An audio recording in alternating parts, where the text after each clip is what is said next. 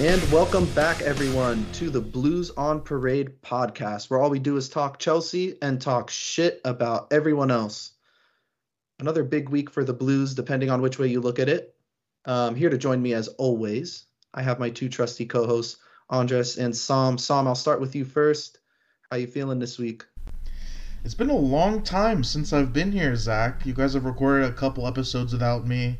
I know that I was definitely missed by the listeners. I've been extremely busy with work. Haven't been 100% dedicated to keeping up with Chelsea, but I think I picked a pretty good time to stop to take my hiatus because it hasn't been the best of times for Chelsea, but and thankfully I didn't have to wake up for the Sunday match. I didn't have to witness that debacle, but yeah, glad to be back. Andres, how you doing?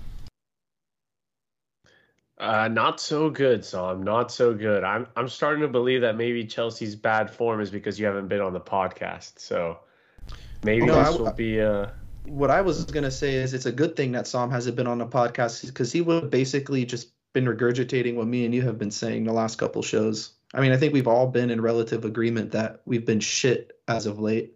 Sam, do you have a differing opinion? I think I'm with Andreas. I'm back for the final stretch, and here to put Chelsea back into good form. I know we have a couple, about a week and a half until that FA Cup final against Liverpool. That's the big match remaining left on our schedule.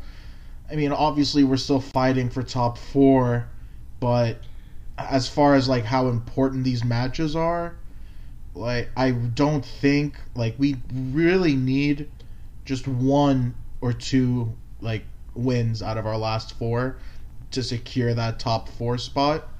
And at this point, I don't care if we finish third or fourth.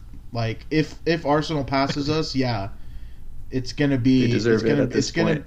It's gonna be Shut the bed. yeah, it's gonna be it's gonna hurt the ego for sure. But it's the important match is the Liverpool match, and as Andreas likes to say frequently, we're a cup club.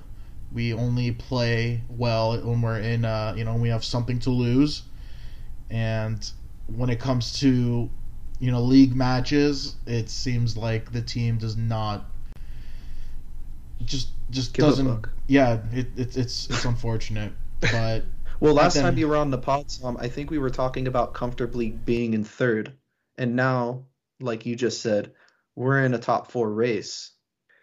There's actually a chance that we can drop out Oh, of it yeah. if we can shit the bed like we have been. Yeah, I mean, look, we got Wolves, Leeds, Leicester, and Watford to finish the season. So it's all four of those matches should be winnable. Like, we should win all four, but you and I know very well that we're going to draw points in those next four matches. I don't know what's going to happen. I think we're But safe. silver lining. April is over. Okay, Just saying. We never do well in April. It's done. true. Months No, I'm over. looking at it as the season's almost over and we can just fucking move on. Well, Not just things that. are starting.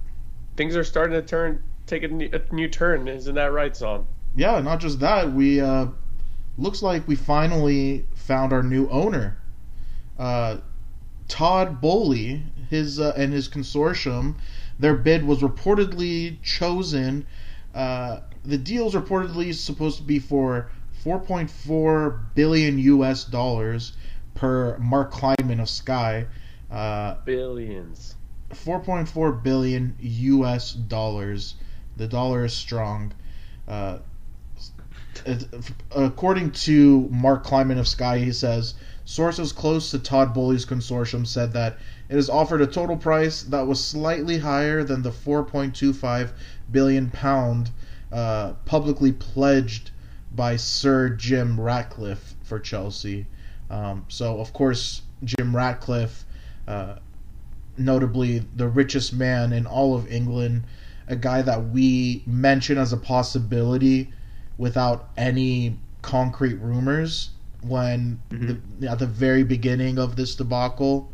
But he did come in, submitted a last minute bid of more than $5 billion US dollars, but apparently the bid was not accepted because they did not submit it through Rain Group. But it hasn't been ruled out completely should the Boli bid collapse. So one other last tidbit, Nizar Kinsella reported on the London is Blue podcast. He said, "There's now an opportunity to address Chelsea's stadium issue. I know that Todd Bowley's people have been talking with the same architects that had Roman Abramovich's vision for the new stadium." So, Andreas, I'll start off with you. What are your thoughts on Todd Bowley and the overall status of this deal? I'm happy, man. I think this was funny you mentioned it. Before any bidder was out there, my dream owner would have been Jim Ratcliffe. That's who I had pitched early on, but for some reason he decided not to go through the due process. So shame on him for that. But out of all the bidders going into the Rain Group, Todd Bowley's seemed to be the most concrete and thoroughly planned project. We know that the main owner is going to be some sort of firm. I'm blanking on who the firm is, but Todd Bowley is sort of going to be our Roman Abramovich, right? He'll be the day-to-day leader. He brought in a sort of land development expert into this whole thing who's going to be the one heading the stadium part of things. And I mean, this guy tried buying Chelsea before, so he kind of knew what he was trying to get himself into.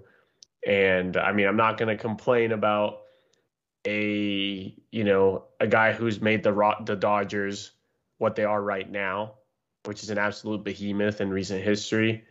And yeah, I mean, so far everything's been positive. There hasn't been any, in my book at least, any sort of black sheep moment or any sort of bad news or bad PR that's been linked to the Bowley consortium. So I'm all for it. This is kind of the best case scenario in my book. I mean, obviously I'm happy. My American bias is happy too, but the main reason why I'm happy is that this thing is almost over. We're finally starting, hopefully. I don't want to speak too soon, but it does seem like there is a light at the end of the tunnel finally. So all of this uncertainty and nervousness and just generalized anxiety surrounding the club can finally go away once this thing, gets pushed across the line and is made official. Like Andres touched on, I'm feeling positive about this move, mainly because you see what granted, he wasn't the only one that was doing, that made the Dodgers where they are today. But he has shown a willingness and a know-how to build a winning team and to build a winning franchise. And I think if his track record at the Dodgers tells us anything, it's just that. So in terms of the competitive spirit, the overall drive to win trophies and to win games and to not just be, a business is really encouraging. And that was honestly the main thing that I wanted out of this new owner, was this similar mindset to Roman when he was running things, where it was purely to win. I want that competitive spirit and competitive drive. I'm sick and tired of losing matches. So hopefully a new owner will, bring that winning spirit back into the team, but also bring some stability into the club, which I think is even more crucial now more than ever. You look at everything, all the surrounding circumstances, and it just hasn't been good to be a Chelsea fan this season. I mean, let's be honest. Granted, it does sound kind of silly because we did win some trophies, but just overall, this uncertainty has put such a great weight on all of our shoulders. I think we could all, finally be relieved once this thing gets done. So I know maybe you guys can touch on it a little bit more. I'm not gonna lie, I didn't do as much research as I probably should have, but from what I understand, we have until May 31st before that license is up. Correct. And I know they have 5 days. The Boli Consortium has about 5 days to finalize the paperwork, things like that. And then I believe the next step is getting the approval from the rest of the Premier League, right? Don't they have to Uh, do some sort of vote or due diligence to? I think that's part of the next 5 to 7 day step, which apparently is going to be streamlined, if I'm not mistaken. I'm forgetting who the main owner is. If you guys can help me out here, the capital firm Rain or Group, whatever it's called. the one Not that's the Rain Group. They're the orchestrating the bank deal? that's holding it. It's within the Todd Bowley Consortium. It's the main financial The group. Swiss group. I don't know what it's called. No. It's a firm. That was the one thing that kept popping up this week is that this firm is a faceless organization and they're the The Eldridge primary. firm. What was that? Eldridge. Sure. The point is that was the big concern is that it was a faceless corporation, but apparently like the second in command has stepped up and said that is a huge football guy, which is why he convinced the firm to put down the money. And so that was like the one red flag I guess they were trying to find. So I think from my understanding for the next 5 to 7 days we should be good to go. Are It you would talking then about come down to, Clear Lake Capital? thank you. Yeah. That's what I'm talking about. But I believe in the next week this should be sorted out. Is what I kept reading. Yeah. I mean, I Clear hope Lake, so because sorry, if it's not, sorry, Sam, because if it's not, then they'd have to look into extending that license past the 31st of May, which would be crucial We have a because whole month. yeah, but it's not going to be as simple as, a 4 point whatever billion-dollar financial transfer. I just don't see it happening in a week. I think it's going to drag I out a mean, little bit. they've been dragging this on for a month already. I'm sure that they've been having to show proof of funds all the way through. I guess you're right. I guess the message is that we should be glass half full. I've been half Yeah, empty I as mean, of late. Yeah. this isn't like hey, they bought it and it was like a overnight thing. I mean, Bowley's been going to matches. He's been meeting with the pitch owners. It's been a long process, honestly. I think like you mentioned something like the Premier League being the last bit. I think it's just the UK government trying to understand where the funds are going to go since Roman is still sanctioned, right? So like, is it going to go to a holder account? How much is going to go towards the war? How much is going to go towards, I believe, some Hey, look, said something as about far charity. as far as I know, that charitable foundation hasn't even been set up yet.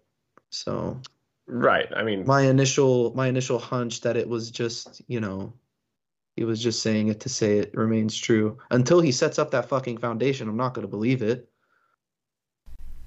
I mean, I know there's a lot of conspiracy. For all we know, that it has been, but there's no way for us to know.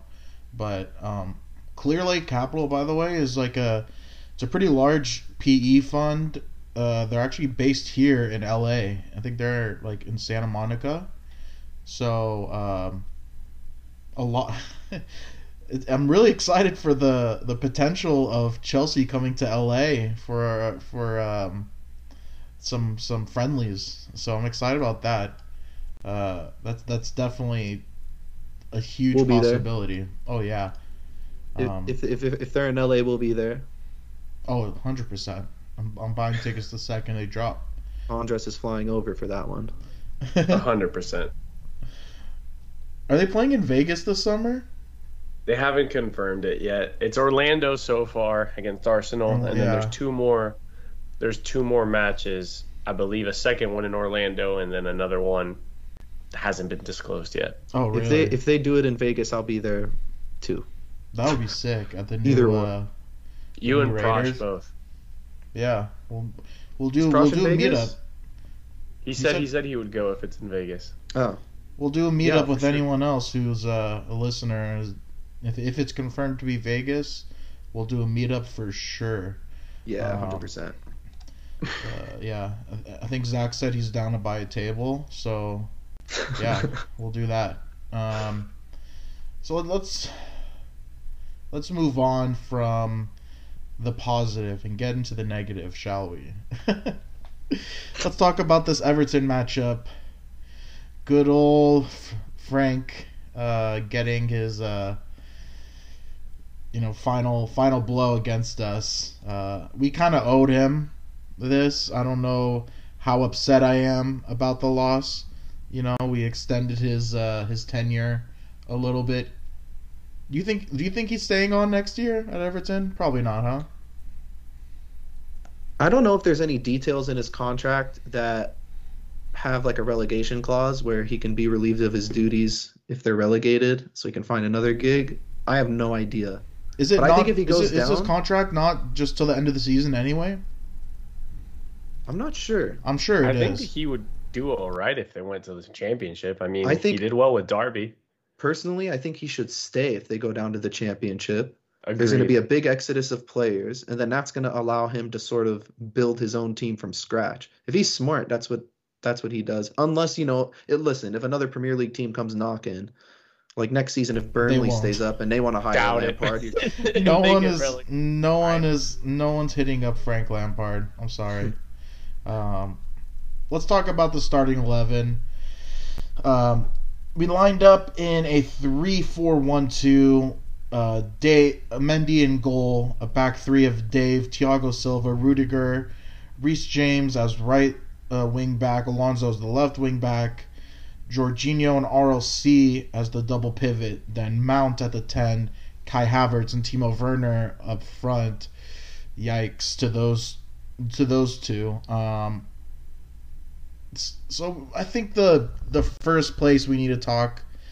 The first thing we need to talk about is Tuchel's team selection. So there's only one change from the lineup that started against United, and that was RLC in for N'Golo Kante, and just doesn't look like, when he first initially put out this formation and this lineup, it looked really good, but it appears that teams have figured out how to stop it. And it just clearly hasn't worked. So, Zach, I'll start with you. Why do you think Tuchel just keeps on selecting the same fucking team over and over again? I think there's a bigger issue at hand that we haven't really talked about because, I mean, whenever we talked about Tuchel, it's only been praise, and I think he rightly should get criticized in this situation.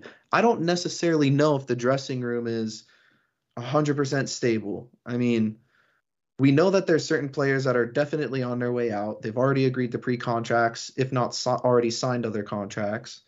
There are players who are being left out of the team, players like Pulisic and Ziyech, who are probably the two most blatant victims of this formation change. We had our combination of injuries and square pegs and round holes. Loftus-Cheek had to play wingback for the longest time, but I don't understand why we keep selecting the same team week in and week out. I know Timo had his little burst of form for those 3 matches or so, but he lost his form just as fast as he gained it. Kai looks exhausted. He looks like he's completely void of any sort of energy. I mean, he had a run of 5 or 6 matches where he started every single match in a row, and we were playing twice a week. So maybe a little squad rotation in that sense. And dare I say it, if you're going to get a tune out of Lukaku, this might have been the match to do it. You're playing against your former club. Do you not want to prove a point here? Instead of opting with the same strike partnership that's just been completely stale. And Sam, to answer your question, I think this is why this is probably the main reason why this formation has been completely stifled. It's because Kai and Timo have been ineffective as of late, especially Timo. Timo is, I mean, granted, he did catch his form, and that was great and all, but he couldn't maintain it. And the second his form drops off, you need to find solutions. Instead of playing the same guy over and over and over, it just seems like Tuchel's lost his sense of creativity, I guess, in terms of, trying to fix solutions on the pitch. He mentioned after the match, the issue wasn't our attack, it's the fact that we're conceding goals. I understand that. But you can concede 1 goal, and it's still expected that we need to win the match, regardless of who we're playing. We're Chelsea Football Club. You're telling me we can't score more than 1 goal against a team like Everton, and the issue is that we're conceding? The issue's up front. We're getting absolutely nothing from those guys right now, and I think a little squad rotation might do. Let's bring back that front 3. Let's get Pulisic and Ziyech in. Pulisic hasn't had a fair run. I know we're going to get to it, But I want to talk about Ziyech. The guy caught form mid-season. He was absolutely on fire. At one point, we were saying that they should build the attack around him, and then he gets benched because the formation gets completely changed. And when he still comes on as a sub, the signs are still there. The hunger from him is still there. He looks like he can offer something a little different. So why not just switch things up? When I pulled out my phone, the match was at 6 a.m. LA time. I woke up around like 5:55, 5 minutes before kickoff, checked the lineups, and I thought I was looking at the Man United match. I went back on my phone and realized, oh shit, he actually put out the same fucking lineup. I couldn't believe it. Andres, I mean, I'm gonna keep going, but you could kind of jump in, give me your 2 cents. But I think it's that mainly the main culprits is that front two. You have to find you either have to find a partnership that works with Kai because Timo is not the 1-2 punch that Kai needs, or you go back to that front three and put more bodies higher up the pitch. Nah, I just think like the moment Kovacic went down, this formation went to shit. I think that we are not quick thinking enough to progress the ball forward to allow for Kai and Timo to get into space and become dangerous, and even Mason Mount.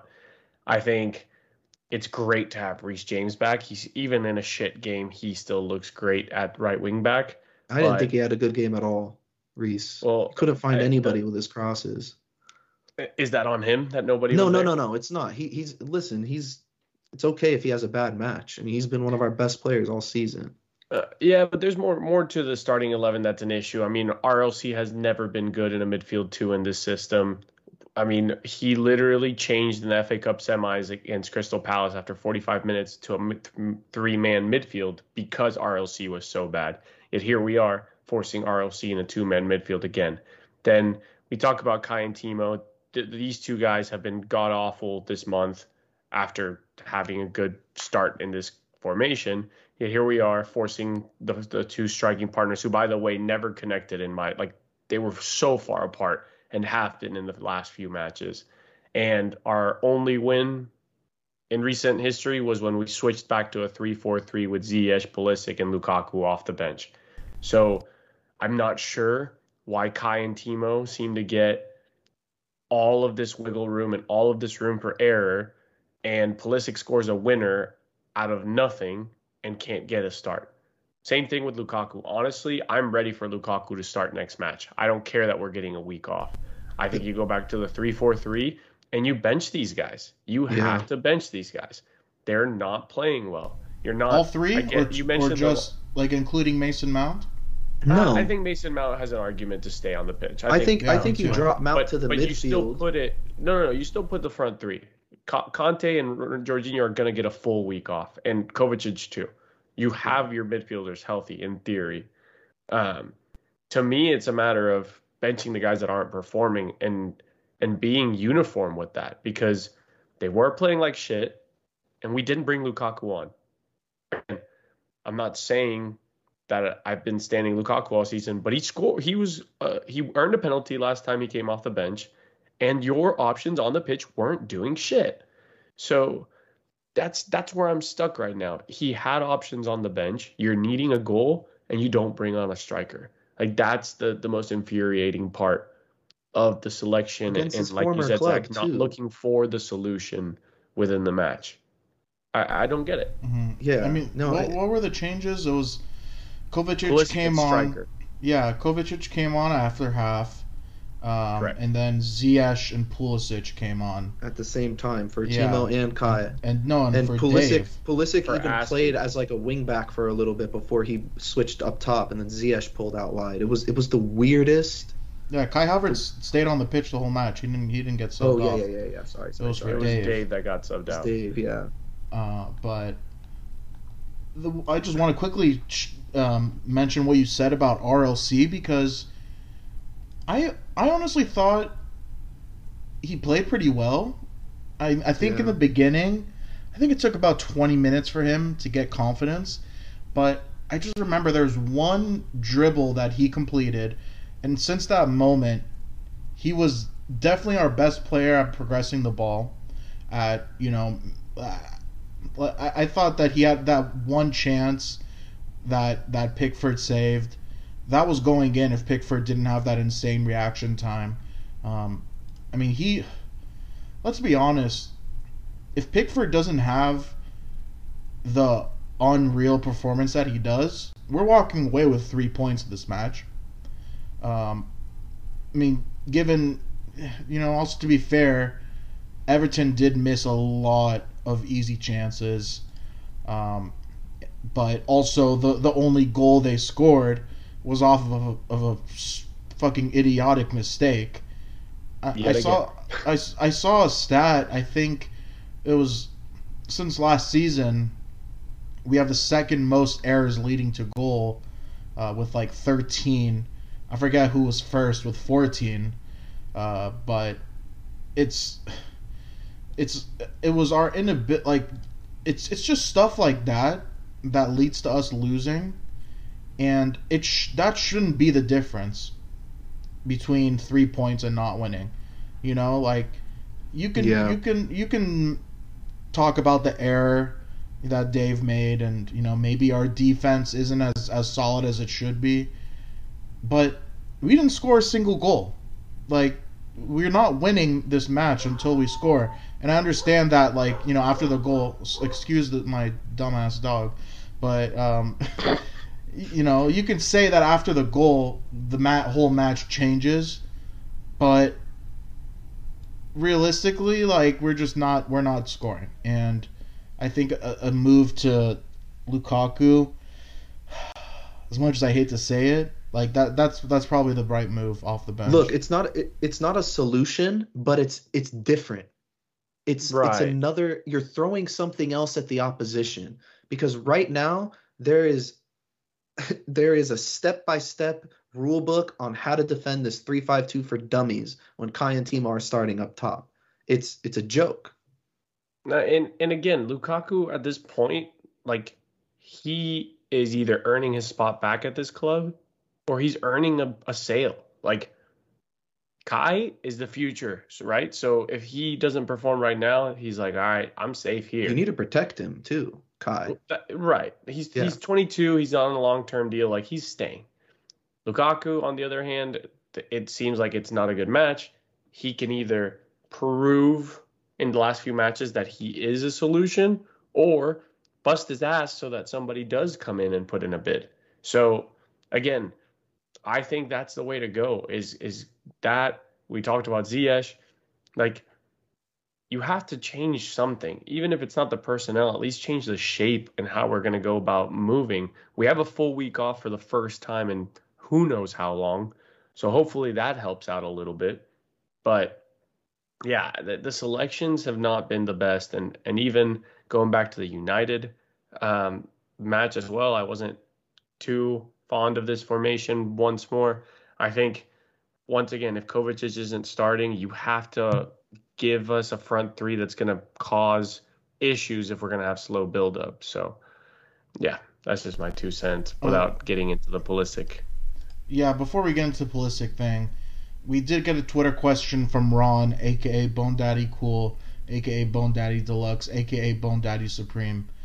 He asked, is all the stress on the pending sale and the divorce getting to Tuchel? Andreas, what do you think?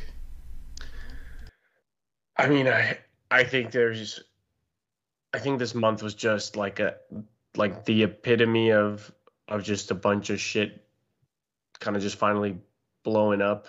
I think the injuries, the load of matches we've been playing, the fact that Tuchel is going through a divorce, the fact that the club has still been sanctioned, and slowly but surely that has affected what Stamford Bridge is like in home matches.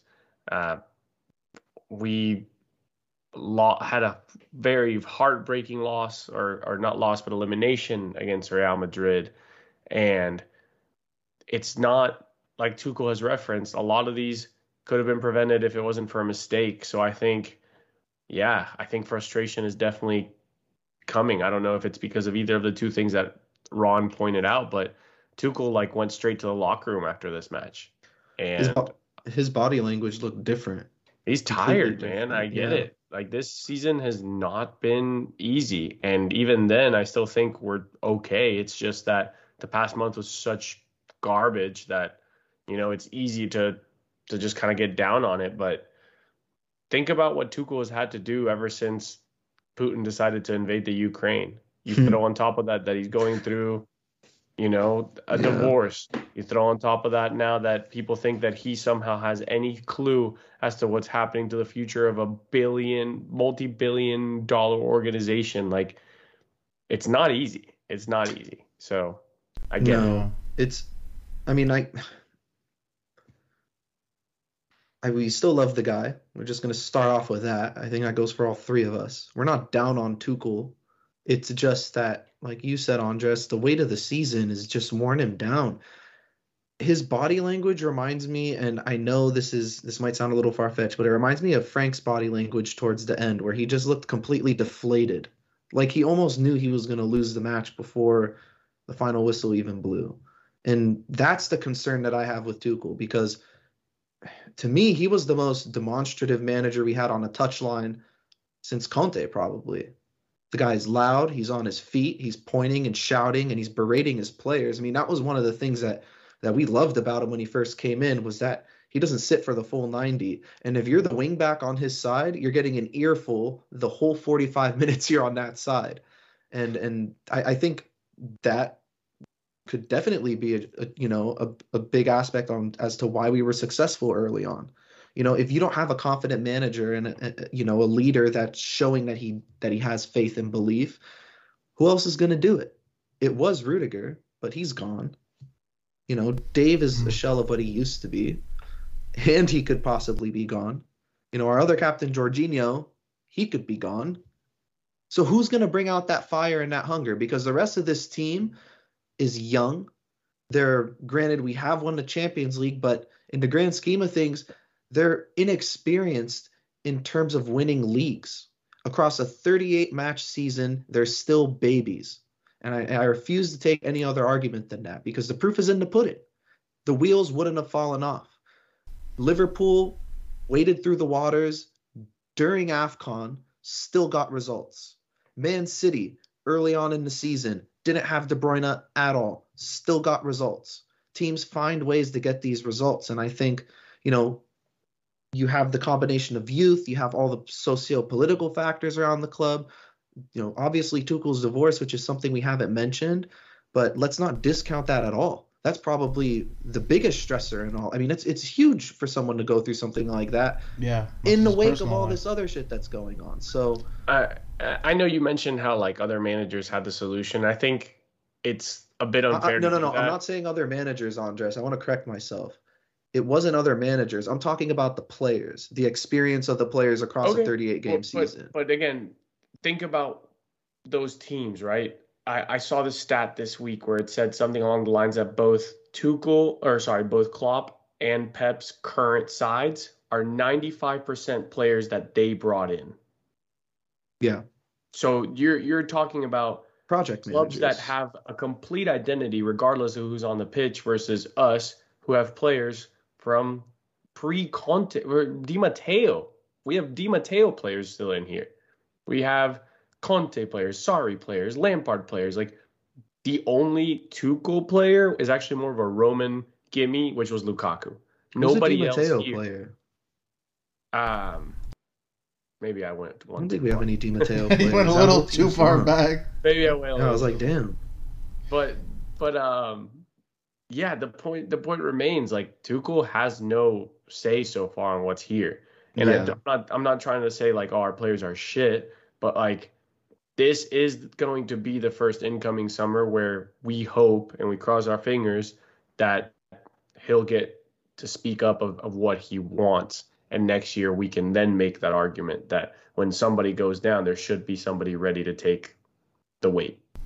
Well, if it makes everybody feel better, Tuchel did say that he's going nowhere and that he plans on being here next season and working at just as hard next season. So, again, we're not down on him. It's just such. We just want the season for everything to fall apart.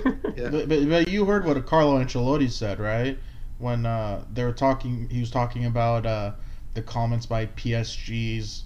I forget who at PSG was talking about Mbappe.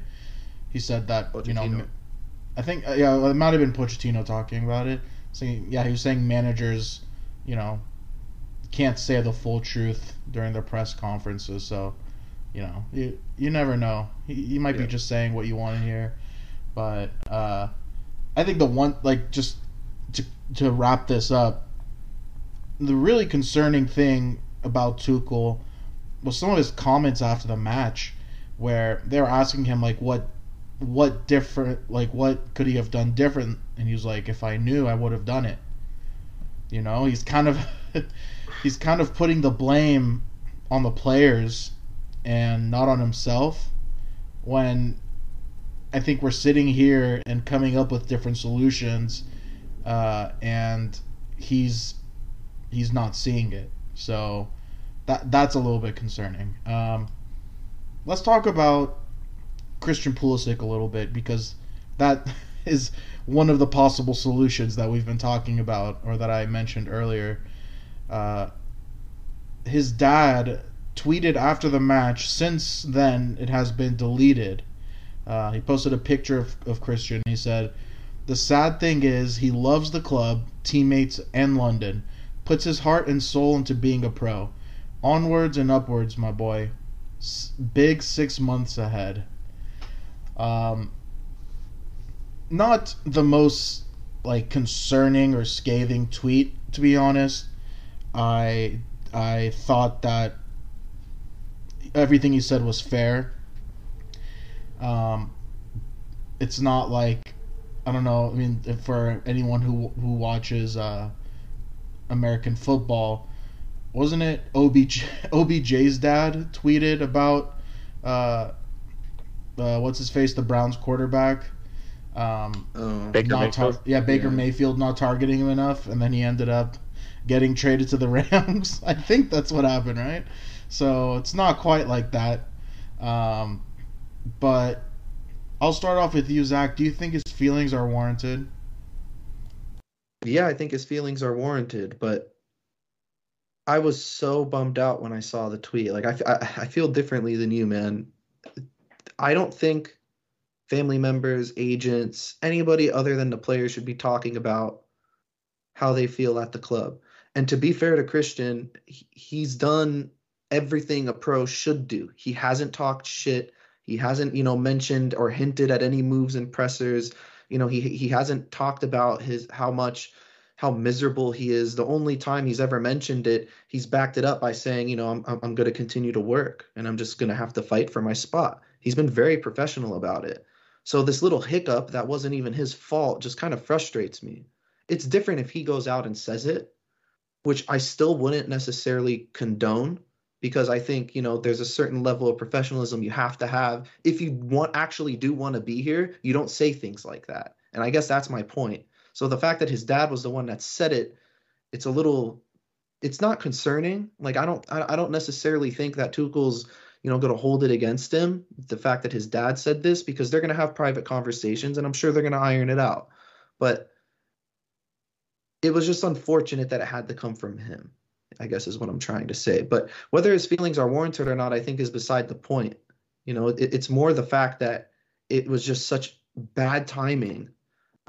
Whether or not, you agree with his feelings or not, I just think it's irrelevant. It's, for me, it's more the timing more than anything. Andres?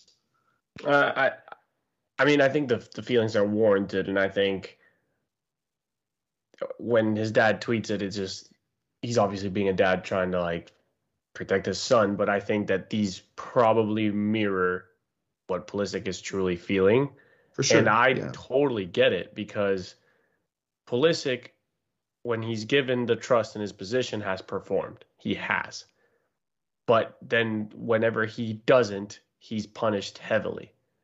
And this isn't, again, I mentioned it earlier, it's not a uniform treatment across the board in this squad. You have players like Cho, who doesn't play well, misses sitters, and got, 11 something crazy amount of starts at left wing in a row. Even someone like Kai, who a month ago was probably on fire, this month has been crap, has started every single month or every single match. Pulisic scores a game winner, comes on off the bench, not in his preferred position. Again, it just doesn't make sense. And I think what scared me more than the tweet was that Fabrizio Romano came out and said that this summer Pulisic's camp fully intends on having meetings about the future. As they Because I should. get it. Yeah, why wouldn't Because you? it's time. I mean, Pulisic should be by now a staple in a starting 11, and I firmly believe he should be one of the first names on this starting 11 when the formation is correct. And even now, when it's not correct, it should be altered because I don't think it can get any worse than what Timo is putting out or even Kai is putting out right now. Yeah, So exactly. I think, yeah, his dad shouldn't be doing this. I mean, people do it all the time. I mean, Jorginho's agent 2 weeks ago talking about Juventus yet again. You see this all the time. With the Pulisic thing, it's even more interesting because we're getting American owners now. So are we finally going to get to see preferential treatment towards Pulisic coming from the people above Tuchel? Like, That's what I finally. think. is that? Yeah. It could be something to look after. And like, sorry for any of our British and English listeners, Cho might be the one that takes the hit. And Finally. so we will see what happens. But I mean, I saw the tweet and I was like, I get it.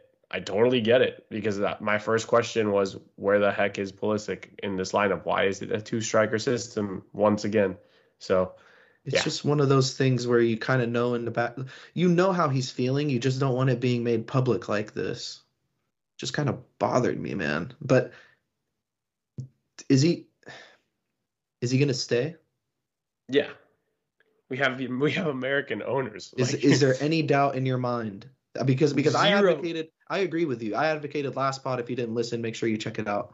But I advocated that he was going to stay because of the American ownership. Sam, you didn't really. I don't think you were on the pod where we discussed it. But No. what do you think? I mean, do you have any doubts? Oh yeah, I have doubts for sure. I mean, look, he's 22, 23 years old. He's still very young. I don't think he's necessarily entitled to a day in day out starting 11 position at this age. If I know you look at a guy like Kai Havertz, who's even younger at 22 years old, and he's getting more consistent playing time, and he seems to have an even longer, a much longer leash than Pulisic does. But I think, for me personally, I wouldn't want ownership. I wouldn't want an ownership group to come in and have influence on what the manager does as far as team selection, in my opinion. And I'm hoping that when Boli comes in, he is going to be hands off with that, because I mean he probably isn't a soccer mind. He probably is going to bring someone in to help him out with that, to advise him. But just because he's American, I don't think he's going to, assert that influence over Tuchel when Tuchel has shown he knows what he's doing per his resume. Just how many titles, how many trophies he's won with Chelsea in just a year and a half. So if Pulisic finds a better offer with more playing time, I think he definitely leaves. But it just doesn't look like, and it's surprising to me that Tuchel doesn't have that trust in him, because he did play under him at Dortmund, and they do He have left that. under him at Dortmund too, though. Who? He favored Ousmane Dembele over Pulisic, which, I mean, in the grand scheme of things, probably wasn't the worst call ever. Right. But I mean, that's why Pulisic sought out a move True. away from Dortmund. Okay, yeah, that's a good point as well. But if that's the case, and if that's the case, I am on the side of him leaving this summer. Yeah, I was being more tongue in cheek about the thing. Like, it's just, again, my frustration with not having a consistent way of holding a tight leash kind of thing.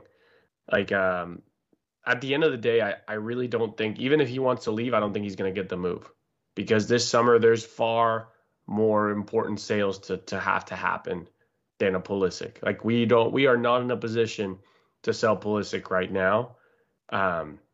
Like looking at that starting 11, Rudiger is gone. Alonso is probably getting sold. Dave, I honestly think it's like the Giroud thing. I don't see Dave being here next year.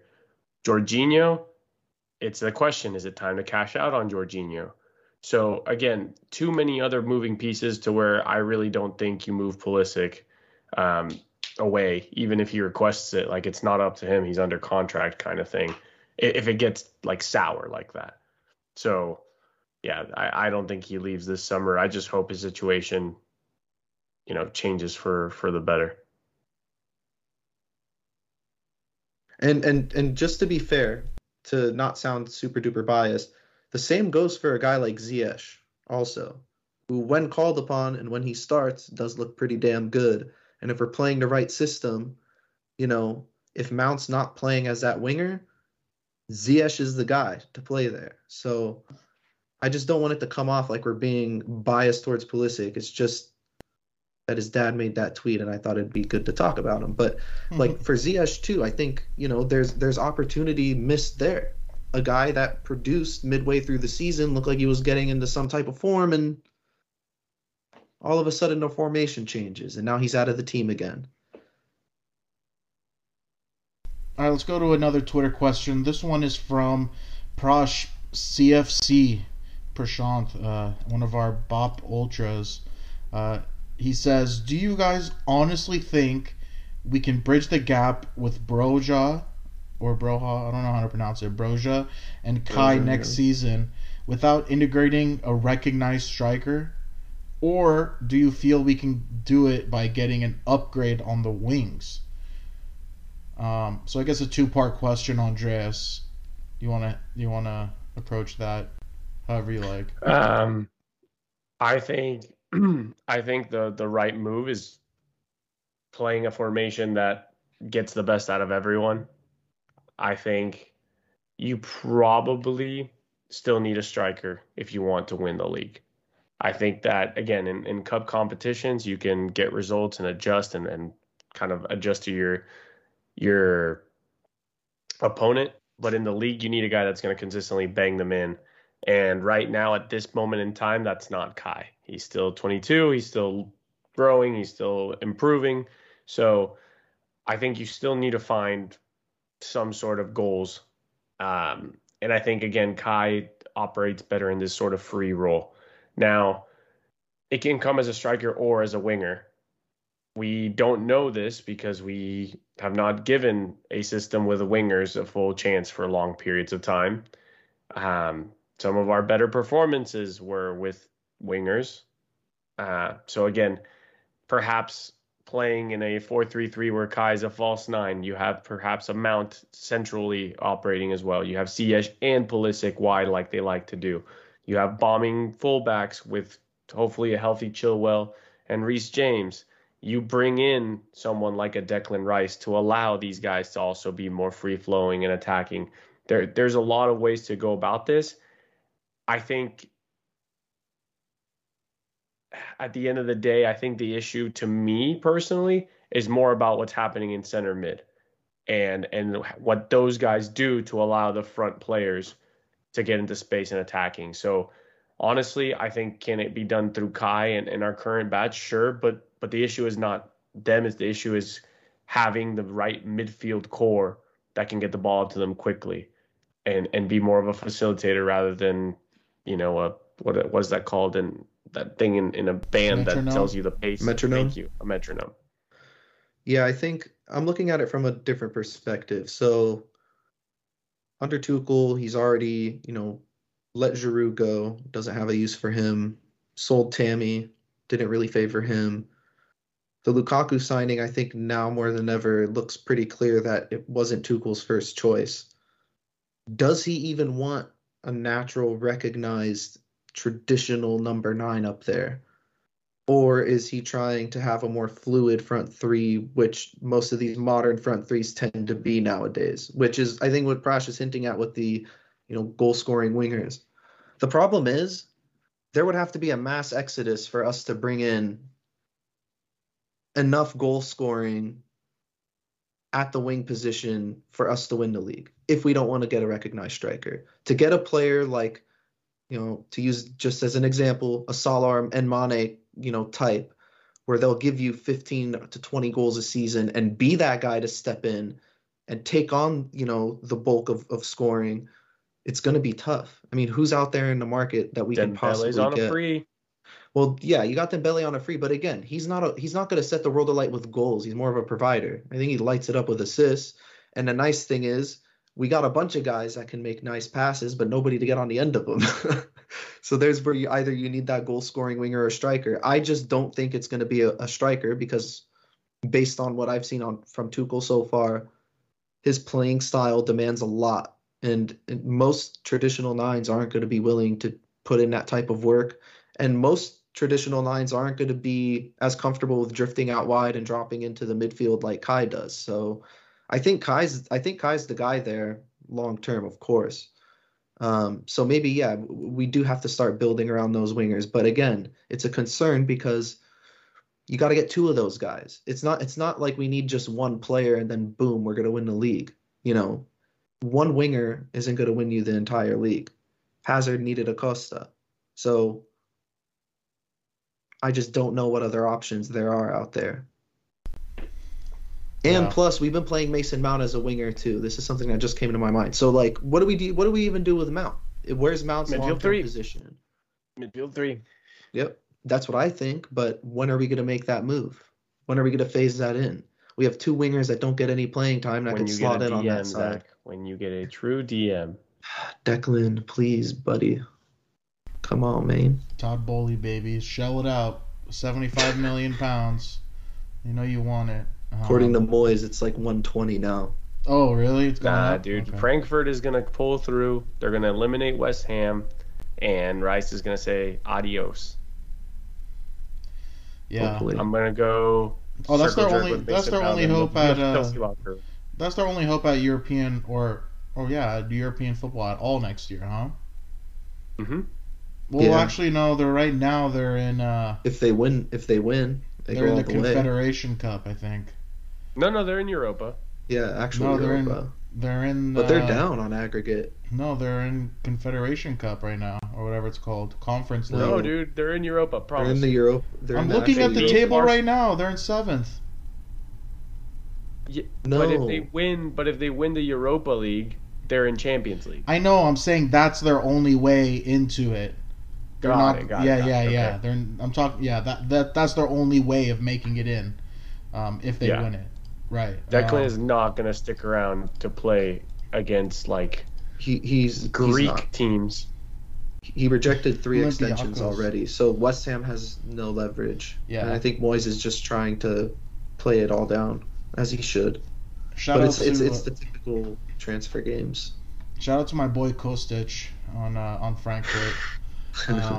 Huge fan. So let's wrap up this episode. Talk about Wolves.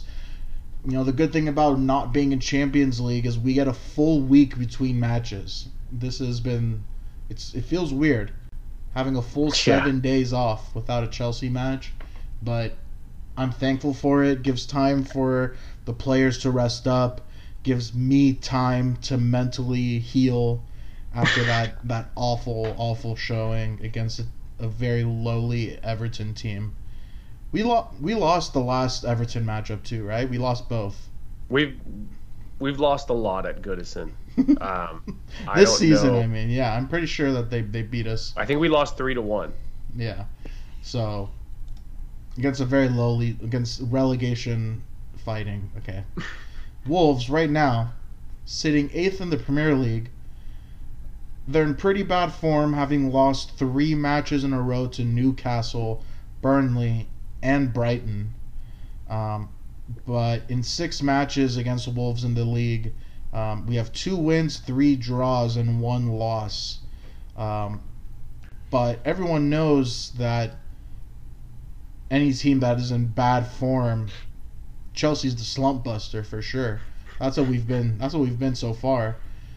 We tend to get these teams out of their shell and allow them to dominate us. But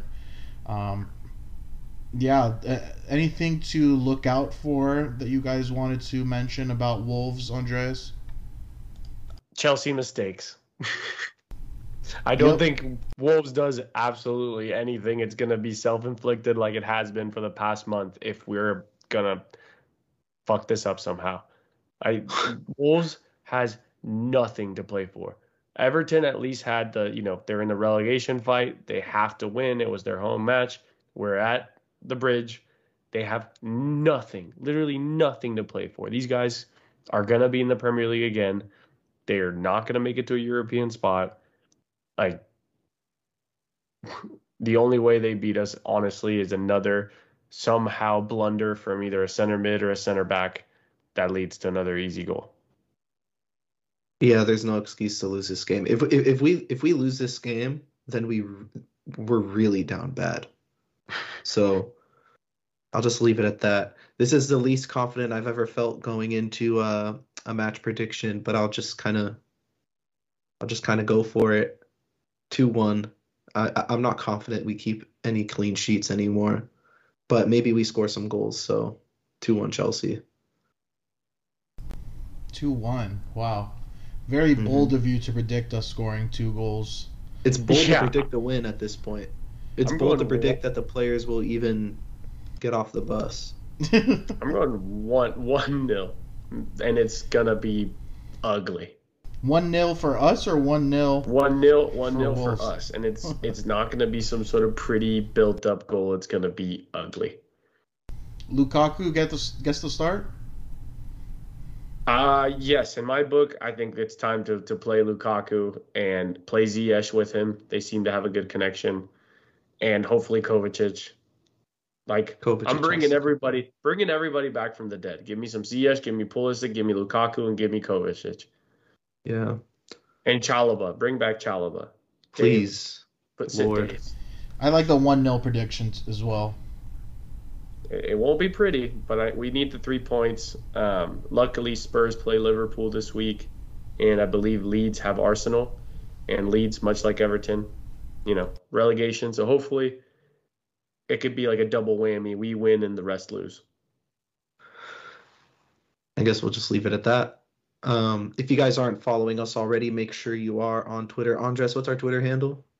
@BluesOnParade. And we usually drop an episode after every match. Make sure you guys are looking out for it. Let us know what you think.